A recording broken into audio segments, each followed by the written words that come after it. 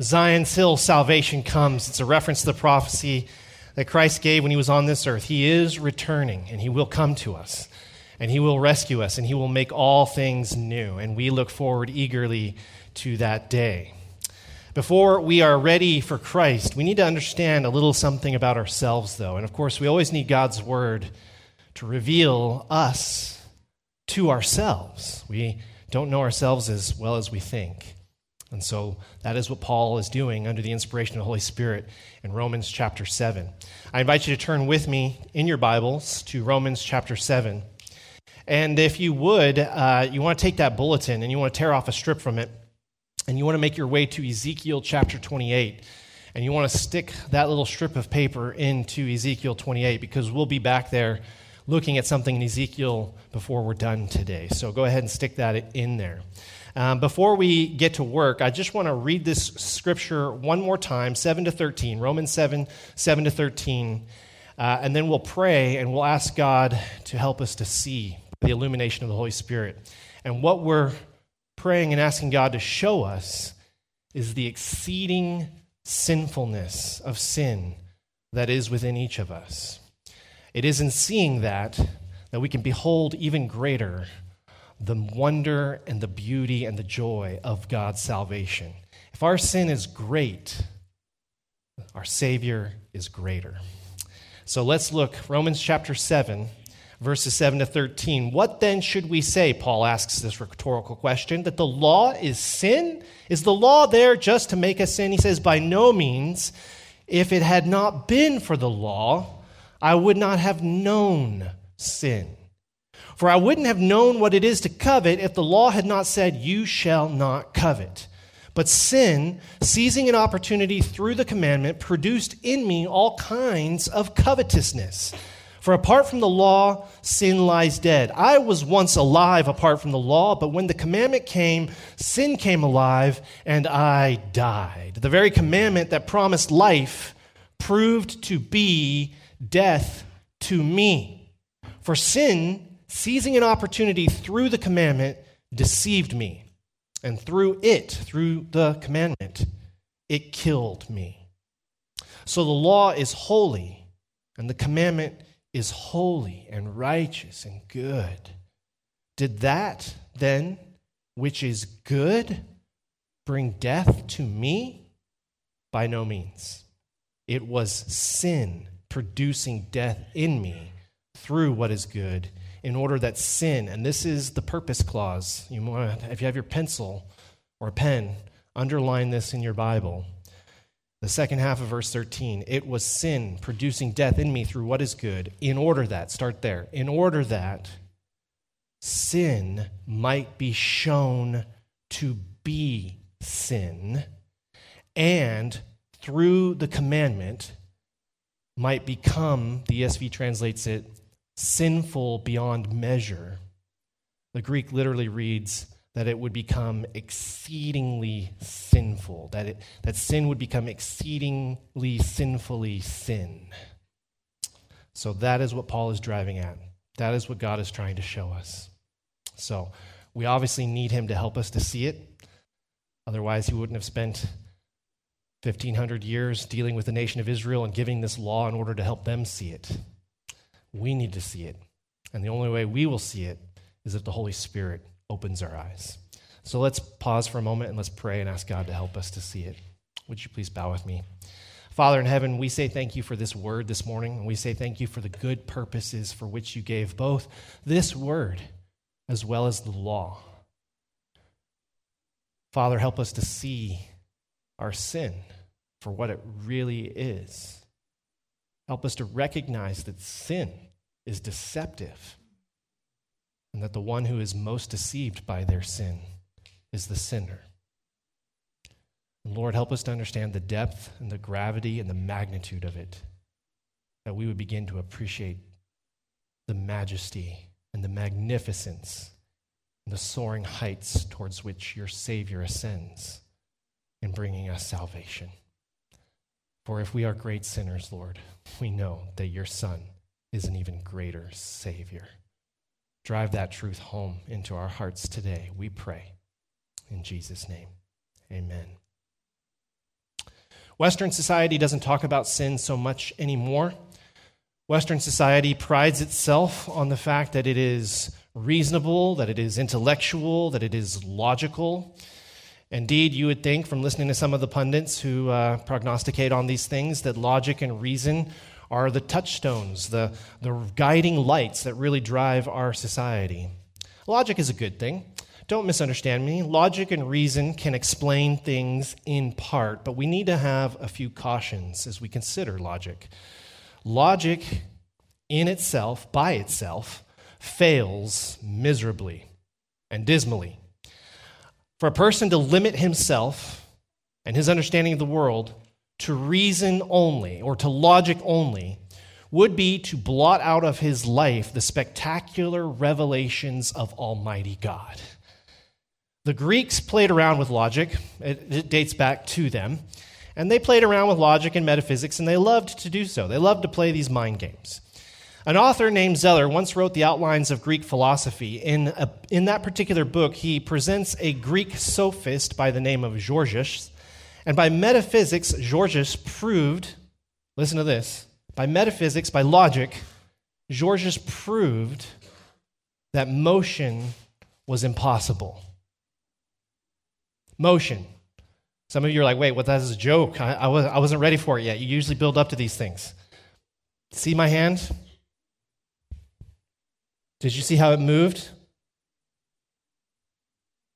Gorgias says that this is not happening, that he proved logically that it was impossible. This is the use of logic, you see. It can prove all kinds of things if it's used in a certain way. You say, I don't think so. Yes, indeed.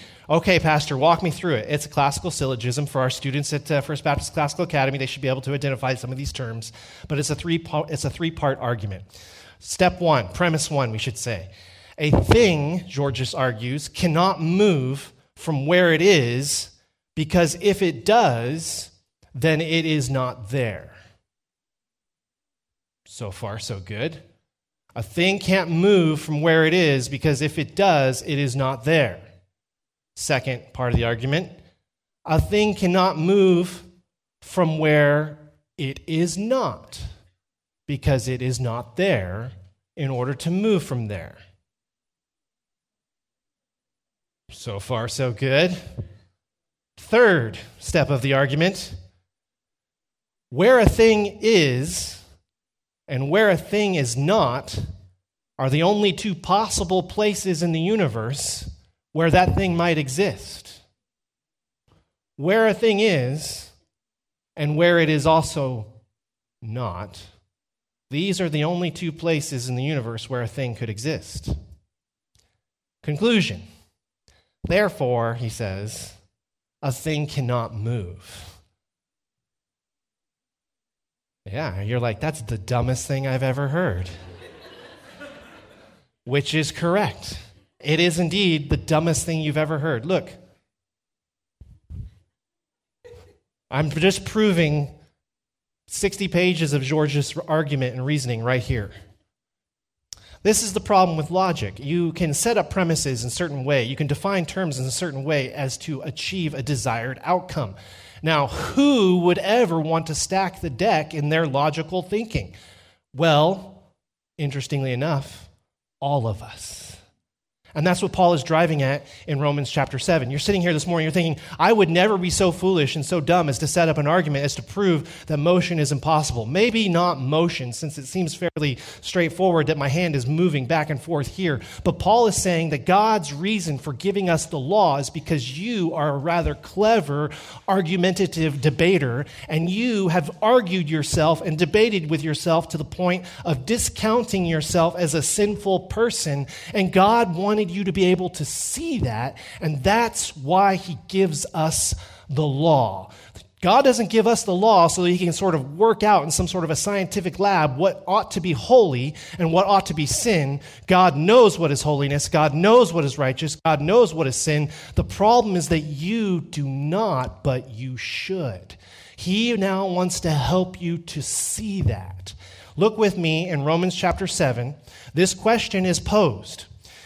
Paul says rhetorically, what then should we say? Having argued now that the law no longer has any bind on the Christian, that the Christian has been set free from the law, Paul says, okay, so knowing this, knowing now that we've been set free from the law because of Christ, what then are we to make of the law? And the question isn't simply what do we make of the law now in terms of the Christian's experience moving forward. He has already argued previously that the Christian is now free from the law. He's been discharged from the law, as we saw last week. The question then is, what was the purpose, what was the function of this thing in the first place?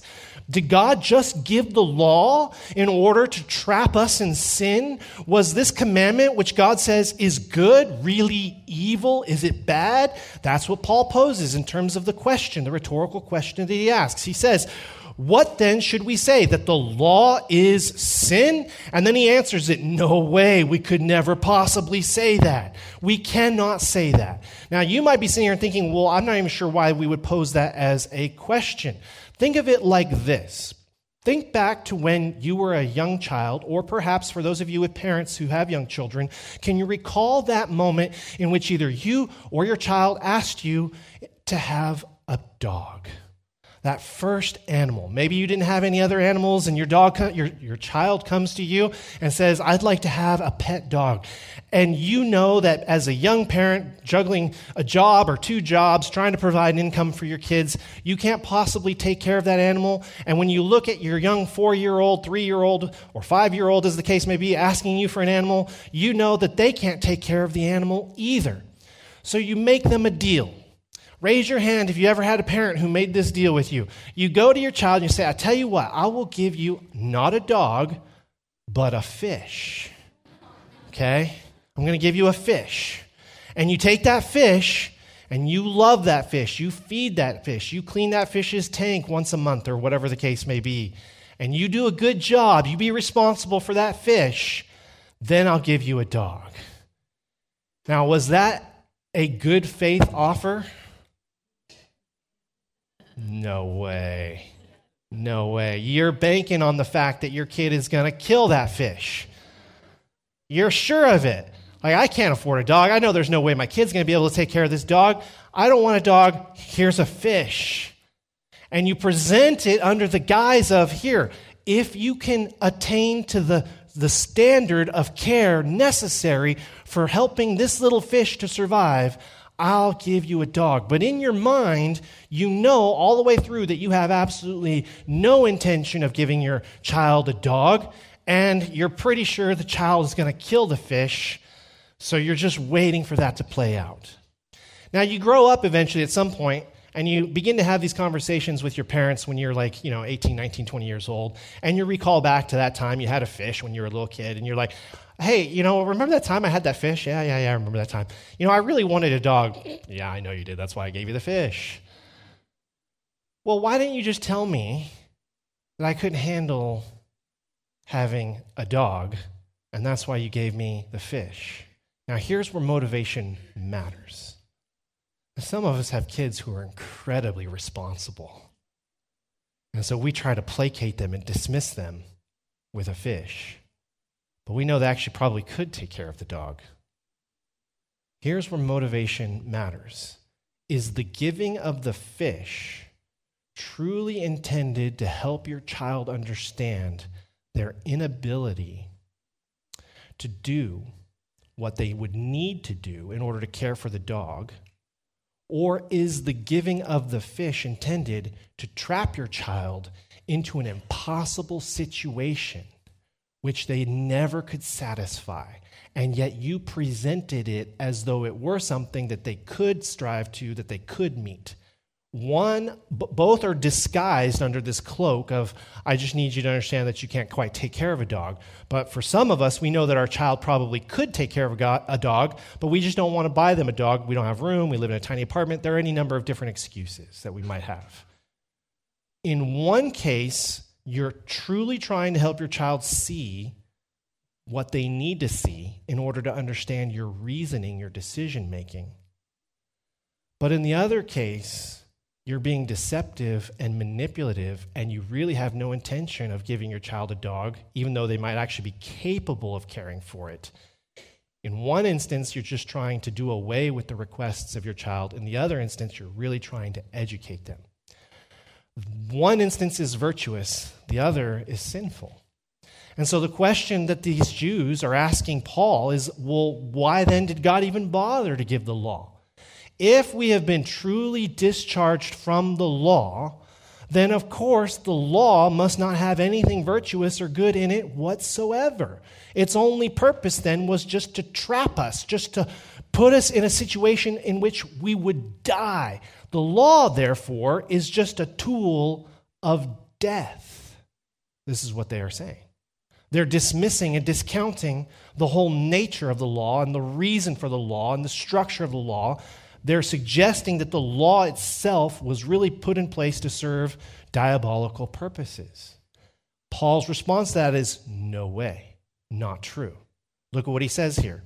He says, if it had not been for the law, I would not have known sin. His statement here is that his ability to recognize and to identify something simply would not have existed if God had not given him the law. So he's hinting at the fact that the purposes of God in giving the law are noble. They are intended to educate us on what is righteous and virtuous. But he goes further and he says, I wouldn't even know sin if I didn't have the law. In other words, we think we understand sin. We think we know what sin is all about, but we don't. When we come to a position where we're evaluating ourselves, we tend to dismiss our behavior. We tend to minimize our actions. We tend to justify our motivations. Paul says the law was given by God in order to show us what sin really is so that we would know ourselves to be sinners. Look at what he says. If it had not been for the law, I would not have known sin, for I would not have known what it is to covet if the law had not said, you shall not covet. Now, there's an interesting statement he makes here. In verse 8, he says, sin, seizing opportunity through the commandment, produced in me all kinds of covetousness. Apart from the law, sin lies dead. I was once apart from the law. I was once alive apart from the law. But when the commandment came, sin came alive and I died. Paul's statement here is that spiritual death resulted the moment his awareness of spiritual death resulted, his understanding of his own spiritual need came about when the law killed him. But it wasn't the law who was killing him. It was sin using the law to kill him. In other words, the law is good, Paul's saying, but the law has been used by sin to produce death in us. To draw the distinction, it's kind of like using a scalpel. Why are scalpels invented in the first place? So that surgeons can do the work of healing in the operating room. In a sense, God has given us the law in order to help heal us, to show us our sickness and our need for Him. But what sin has done is it's taken that scalpel and slashed our throat. The law isn't bad in the same way that the scalpel isn't bad. It was created and given for a good purpose, but sin has taken it, sin has seized it, and has used it to bring about our ultimate destruction. Paul says, I didn't know what sin was apart from the law. And he makes this statement in verse 8, sin, seizing an opportunity through the commandment, produced in me all kinds of covetousness. He says, apart from the law, sin lies dead. But then he says, the law was awakened by sin. He says, sin came alive, tail end of verse 9, and I died. The idea there isn't that sin was dead itself and then came alive. That's how the ESV translates it. But a better understanding of this word is that sin was lying inside of Paul, dormant. But the moment that a commandment came along and said, don't covet, sin sprang up in him and started producing all kinds of covetousness. In other words, Paul is sitting there looking at the Ten Commandments, and he's thinking, okay, love Lord your God, check. Don't make any graven images, check. Go to temple on the Sabbath, check. On your father and mother, don't lie, don't murder, check. But then he came to covetousness, the last of the Ten Commandments. And covetousness is essentially this: don't want other people's things. No problem. Until he looks out the window and sees somebody with a thing. And he's like, oh, that's a nice thing. I'd like to have that. Oh, here I am, coveting other people's stuff. In the moment, he was consciously aware of sin as sin. In the moment, if you'd asked him before he understood the 10th commandment, thou shalt not covet, if you had said to him, do you just run around wanting what everybody else has? He would be like, no, I don't have that desire. I don't want to go take what other people have. I don't want what they have. But as soon as he heard that commandment, sin came alive inside of him. It was always there. The scripture says it awakened and it started to drive him to wanting things that he ought not to want. It drove him to start coveting. And in that moment, he knew that he shouldn't be coveting. And it speaks to the desires of his heart. Deep down, he knows he wants this thing. His external actions look virtuous. He is, by all outward appearances, a godly young man growing up as a Pharisee, according to the strictest sect of the law within Judaism. And yet, the 10th commandment, when he hears it and he understands what it's saying, it immediately raises up in him a desire that is dormant that then drives him from the heart to violating what the commandment is speaking to. Namely, at the point of his heart, at the point of desire, he should not be wanting things. Where desire originates from, there should not be this desire, and yet he cannot deny that it is there. And so he says, I was dead. This is you and me. This is our experience across all aspects of life. You're driving along. You're not conscious of the speed. You're just driving along thinking about what you have to do today. You see a speed limit, 40 kilometers an hour. You look at your dashboard. You're doing 35 kilometers an hour. What comes next? You start to accelerate. This happens from the moment that you're a child. I can bear witness to this, as can you. All three of my children, we have a wood-burning fireplace in my house. All three of my children, from the moment that they could walk, I would say to them, it's wintertime. It's cold. We're burning a fire. We have a grate in front of the fire, but that grate is extremely hot. If you touch that grate, you're going to burn your hand. If you don't touch that grate, for every 10 minutes that you and I can sit here in this room and enjoy each other's company without you touching that grate, I will give you a little candy. I had Tootsie Rolls. They sat there. 10 minutes went by. Here's your Tootsie Roll. They ate it. Wonderful. As soon as they finished swallowing, yeah, that was wonderful. I wonder what that grate is like. I'm not lying to them. It's hot. It will burn you. I'm commanding them not to do something for their good. The commandment is not bad, and I've even attached a promise of reward to it if they would follow it. Yeah, the Tootsie Roll was nice and all, but there's something going on with that grate. I got to know what it is. And immediately, almost like zombies, they just start going for the grate. And you're like, no! And you reprimand them and chastise them. Sit them back down. I'll give you a Tootsie Roll if you don't touch it. And they get up and almost immediately, without thinking about it, start walking towards the grate.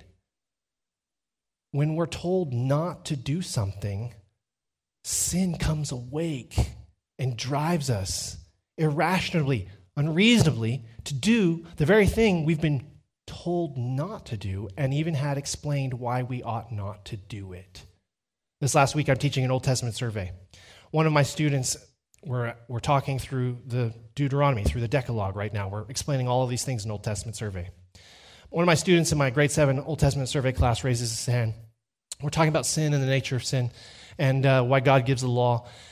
And the student raises his hand and he says, okay, so here's a hypothetical example.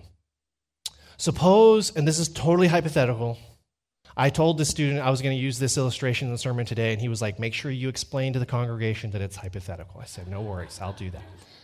He says, suppose you have a kid who's addicted to video games. Okay? And he just loves to play video games. And the parents come into the room and they say, don't play video games. And of course, he gets angry, and then as soon as they're not looking, he goes right back to playing video games. He has one of these handheld devices, right? It's not like on the TV or anything. He can kind of sneak it away into his room and play on it. Says he knows it's wrong, and yet he can't stop himself from playing that video game, even though his parents have told him it's time for him to do other things, like do his chores or do his homework.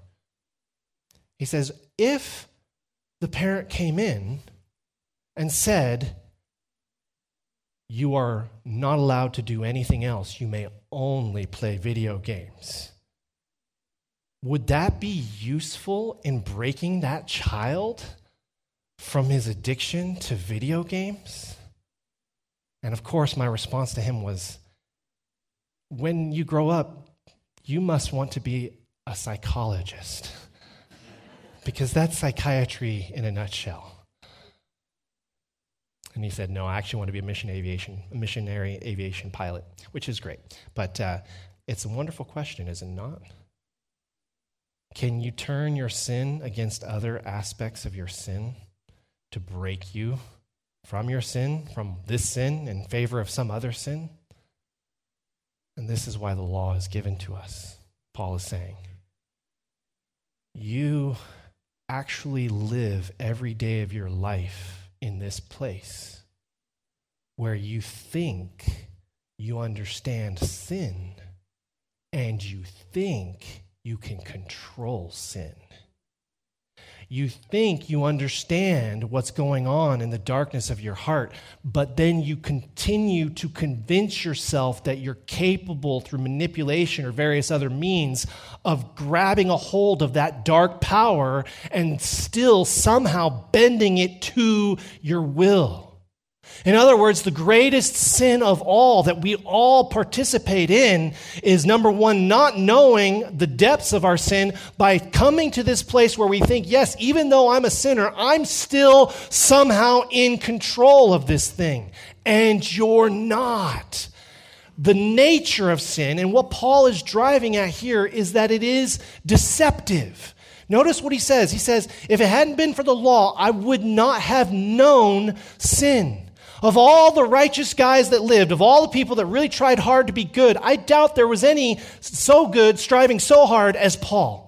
Later on in the book of Galatians, speaking autobiographically, he says, as regards the law, I was blameless. Now, he wasn't actually blameless, but he makes that statement in the book of Galatians, which is to say that if there was a tactic, if there was a strategy, if there was something he could do to cope with his sin, if there was something he could do to try to hold himself back, you better believe he employed every strategy and every tool in the toolbox to try and stop himself from sinning, and he could not do it. You and I do not strive or aspire to any of the lengths that Paul went after. You and I have a tendency instead to minimize, to downplay, to justify, to say, yeah, it's bad, but it's not that bad. Yeah, I'm not perfect, but then again, who is? Paul is sitting here saying that what we really need to do is come to terms with the darkness of the sin that grips us. We are sinners. It drives us. We don't even understand just how hard it drives us. We don't even fully appreciate just how enslaved to it we actually are. And the reason why we fail to appreciate it is because we still think that we're in control of our minds, and we still think that we're capable of reasoning our way through our sin.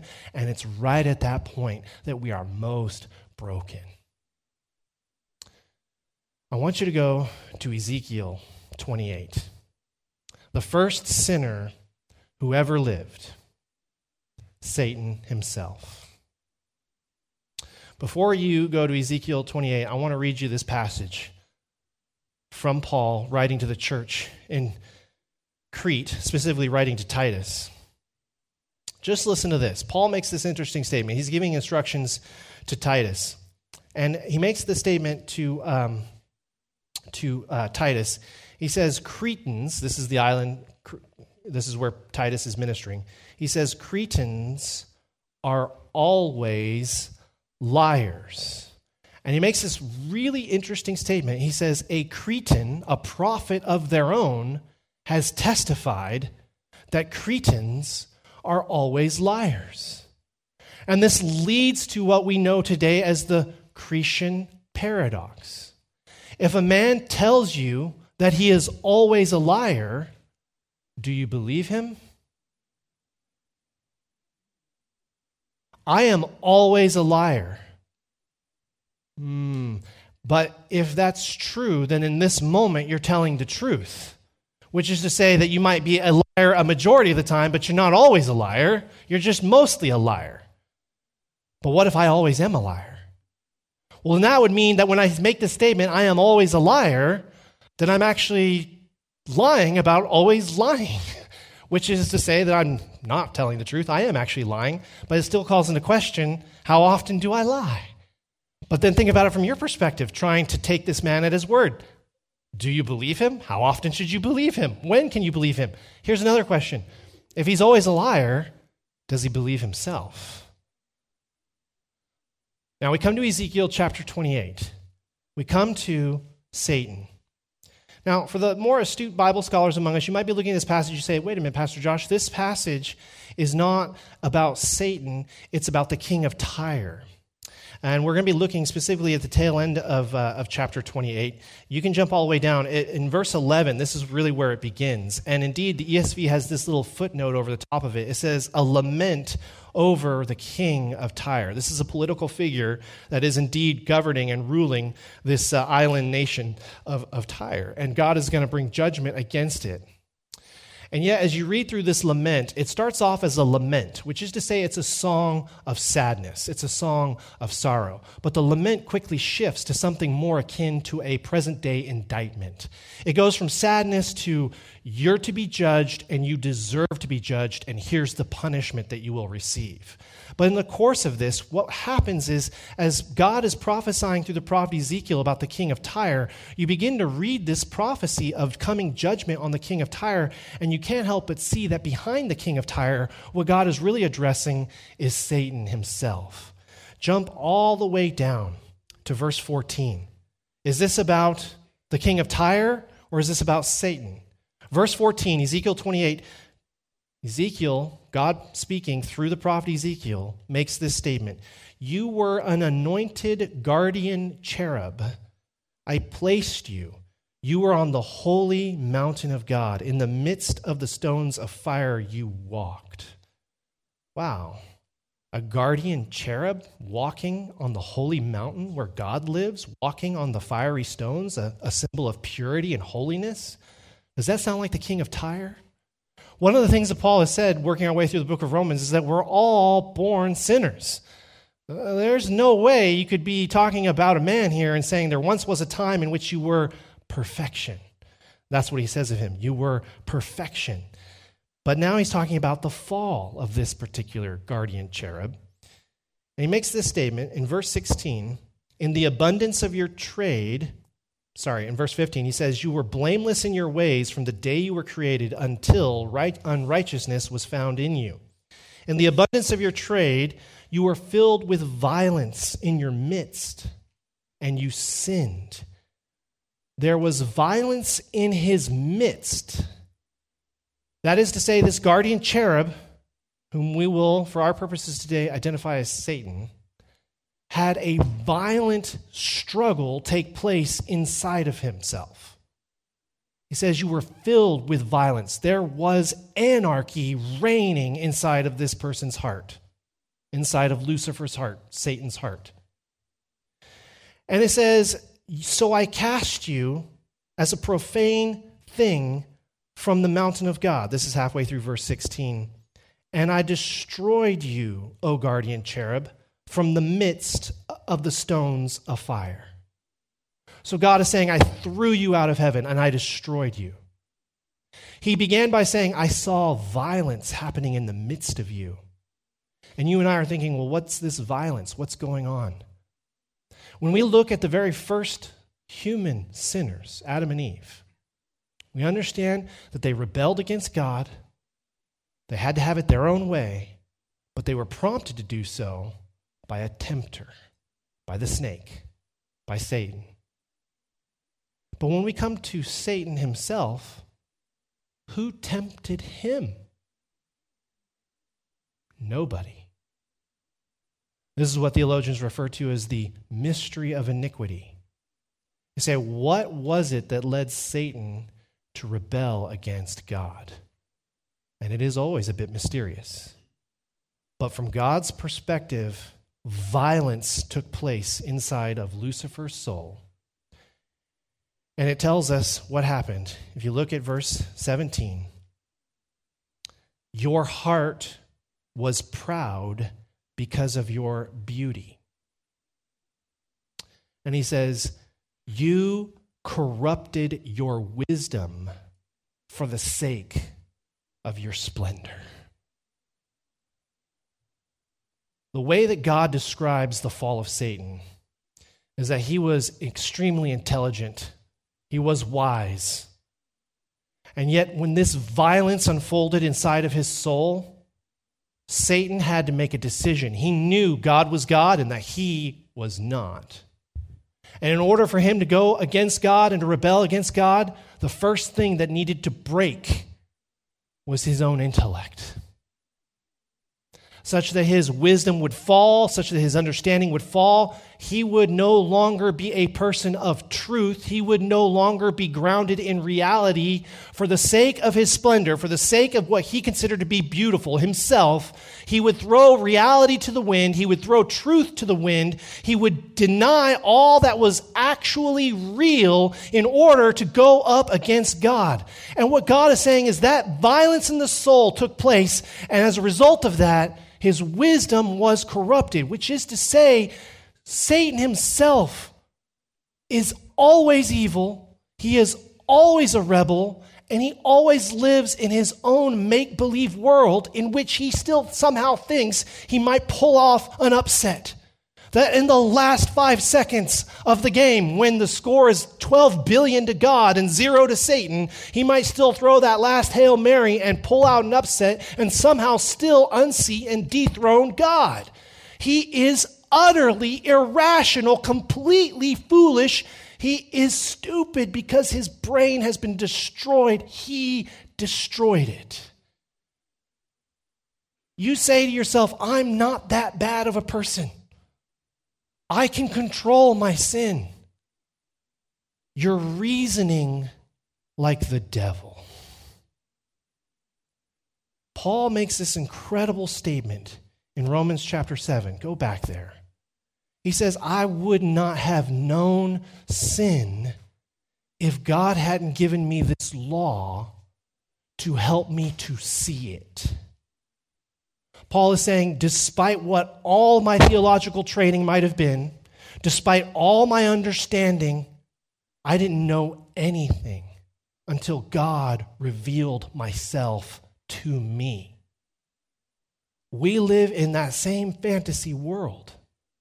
And the only way we really look in the mirror and really understand what is there is if God shows it to us. He makes that statement beginning in verse 7. I wouldn't have known sin if God hadn't shown it to me by giving me the law. And then you jump on down in verse 11. It says, sin, seizing an opportunity through the commandment, look at this, deceived me. And through the commandment, it killed me. Your sin is deceptive. It lies sleeping. It wants to lull you into a place of complacency. And this is a part of the horrific nature of what sin is. Paul then comes to this conclusion, verse 13. Did that which is good then bring death? By no means. It was sin producing death in me through what is good. And why did God give this commandment? Here's the purpose statement. In order that sin might be shown to be sin. Look at that phrase. It might be shown. Does God see sin? He sure does. Is God giving a commandment so he can figure out just how dark and twisted it really is? No. The commandment's not for God. Who is it that doesn't see it? Who is it that doesn't get it? You don't see it. You don't get it. And the commandment is there so that you might, by the grace of God in the giving of the commandment, might actually see the dark monster that lies within, that is you. He says the commandment was given so that sin might be shown to be sin. And through the commandment, Paul says, it might become sinful. The ESV translates beyond measure. In other words, God's goal was to show you this is a heinous thing and it's going to bubble up and it's going to become so pervasive there won't be any way you can miss it. You can't help but see it. It is everywhere. What an amazing gift God has given to us. Last week, I preached that we were discharged from the law. And one of our visitors last week pulled me aside in the foyer after the worship service, and he said, he thanked me for the sermon, and he said that he appreciated it, but he drew my attention to a particular passage. And he said, I just wonder if perhaps you might be running afoul of Matthew chapter 5, verses 17 to 20. Which I knew exactly the passage he was referencing, and I had it on my bulletin board to address this week. So this is already coming. But I draw this to your attention this morning because this passage in Romans tells us we have been set free from the law. But we should never minimize what God is doing through the law.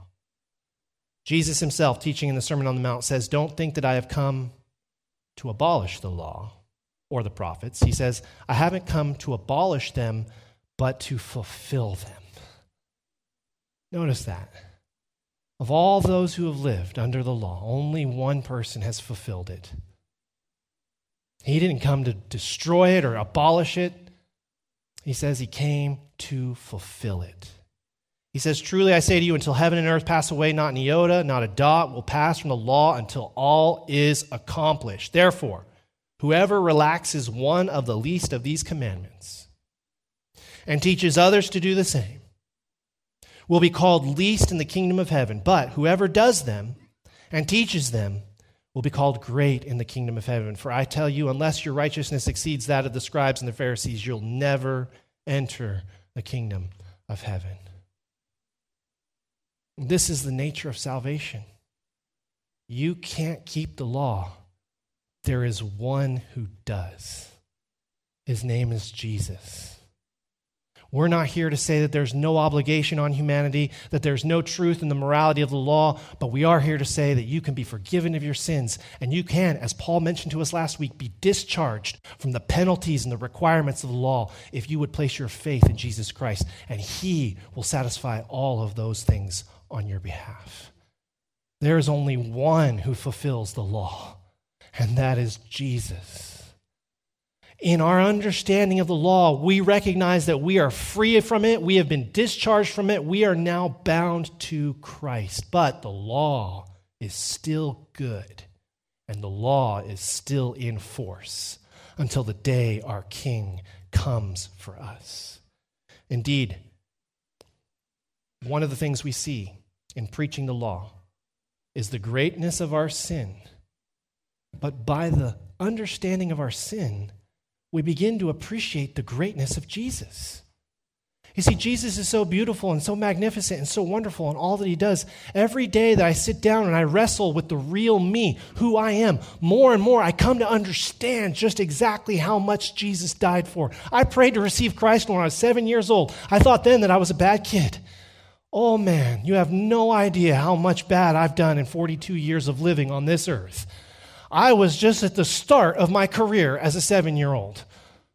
And the same is true for you.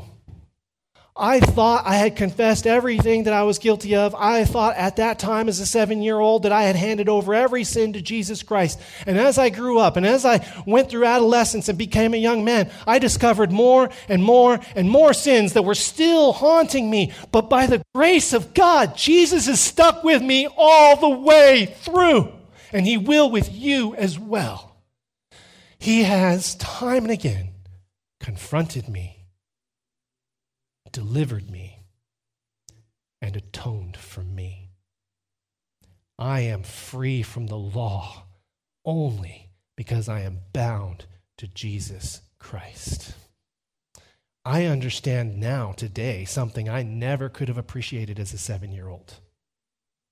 Walking faithfully with the Lord, striving to be faithful to the Lord, I understand the depths of my sin more and more, and it helps me more and more to see the greatness of the cross. Let this be a warning to us. There are churches and pastors today who say, you know what? As a ministry philosophy, we need to downplay sin. We need to downplay these types of things. We need to sugarcoat these things in order that we might win people to becoming our friends, to attending here more regularly. We'll tell them about Jesus. We'll tell them that Jesus is this great, amazing, wonderful Savior, and we'll lift high the cross. And in time, our hope and our prayer is that they will give themselves to Christ and they will come over time to recognize their sin. But friends, that is a flawed approach. Paul says that for over 1,500 years, God had been walking with Israel under a law to show them to themselves that they might actually receive Him. Now, the problem with other churches on the legalistic fundamentalist side is they hammer law, law, law, but never grace.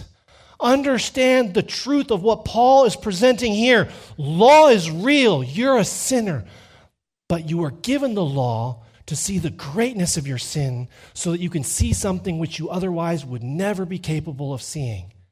The greatness of Jesus Christ.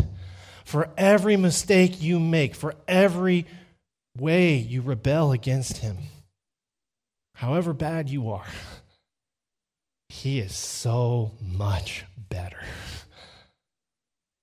If we minimize law, we impoverish the Savior's salvation. If we sugarcoat the hard truth of the blackness of our sin, what we do is we make Jesus' work on the cross to be trivial. It wasn't trivial. And here's the reality that I've come to understand after 42 years. I think I get it as a sinner, but I'm still discovering more and more. Jesus understood it fully as He prayed in the Garden of Gethsemane the night before He was to be crucified. There was no gradual process of exploration and discovery. He knew the blackness of everything that was about to be placed on Him. And I invite you today, if you are here and you're still walking under this misguided notion that you will somehow, be a good person and manage your sin and control this sin by embracing this other sin, you are still enslaved to the law, and there's only one penalty. You will die and suffer judgment for eternity. But the good news is this: you can be set free from all of that if you'll trust in Jesus. In Psalm 23, verse 4, it's read at every funeral. And indeed, if you're here playing games with Christ, you might be thinking to yourself, when you die, you might have this psalm read at your funeral. But understand the significance of what it is saying. Psalm 23, even though I walk through the valley of the shadow of the death, I will fear no evil, for you are with me, your rod and your staff, they comfort me. Does the rod and staff of Jesus comfort you? Or do you throw off His rod and staff and still think of Him as your shepherd? You can't have it both ways. And when it says, even though I walk through the valley of the shadow of death, indeed, the psalmist is painting this poetic picture of walking through a valley of danger. We think of danger always as outside of ourselves. But the deepest understanding of this passage is this: the danger is inside of you. And Jesus can come there and wipe that sin away if you'll let Him. I was reading a book about the Vietnam War, and I was reading specifically about a war correspondent. And the war correspondent, he was a Christian fellow, and he was reporting on the Vietnam War back in the 70s. And he came across a Buddhist war correspondent. And the Buddhist war correspondent made the comment to the American war correspondent. He says, I'm a Buddhist, and my religion is so much better than yours. He says, I have a happy religion, and I worship a happy God. He talked of Buddha being this fat, happy man that's just smiling and sitting on a log all the time. He says, but in your religion, this Christian religion, he says, it's full of blood and suffering and crucifixion and death. And when you actually come before your God, He's dying in shame on a cross. He says, what kind of a messed up religion is that? Sometime later, this American correspondent saw a Chinese man starving beside the road. And the correspondent went over to him, and he saw that the man was dying. And there were people passing by, Vietnamese, Chinese, from different Asian nationalities. And he called out to them to help him. This guy needed food, he needed water, he was dying. And this man just needed a little help getting him somewhere, to a restaurant perhaps, where he might buy him some food. But as he called out to all of these Buddhists asking for help, not one would stop. In fact, they all looked at him with disdain and disgust, as though this was kind of a job that was beneath them. And so the correspondent reached down and he picked up the dying man in his arms. And as he held that man in his arms, he looked upon the dying man's face. And he understood in that moment, where would you take him? Would you take him to Buddha? Would you take him to a fat, happy man sitting on a log, thinking logically about the world? Is that where you would take him? Or would you take him and lay him before the one who suffered just as he is suffering? The one who is in pain just as he is in pain? Would you take him to a fat, happy, intellectually sound monk sitting on a log? Or would you take him to a man who loved him so much he died for him? Christianity is a real faith, a true faith. And if you are here today and you've ever been appalled by some of these things you hear about Christ and about Christianity, you've heard of the cross and the blood and the gore, and you've thought to yourself, that's just too much for me, I invite you to look in the mirror. The sin that you have in your heart is really what draws out all that blood and all that suffering. You are too much for you, but Jesus can save you. Let's pray. Father in heaven, God, if there are any here today who think they understand their sin, if there are any here today who think they can control the darkness within, I pray you'd open their eyes to see the truth, and I pray, Lord, that you draw them to faith in your Son, Jesus. Awaken in them the desperate need for what only you can give, and bring them to faith, we pray. In Christ's name, amen. The worship team is going to come and lead us in singing. I invite you to go ahead and stand as we prepare to sing our last song this morning. As this church is about to worship the Lord, if you are here and you have never trusted in Christ, you need to come forward now, and you need to do so today. I'm going to be at the front, and Pastor Tyler is going to be at the front. We invite you to come.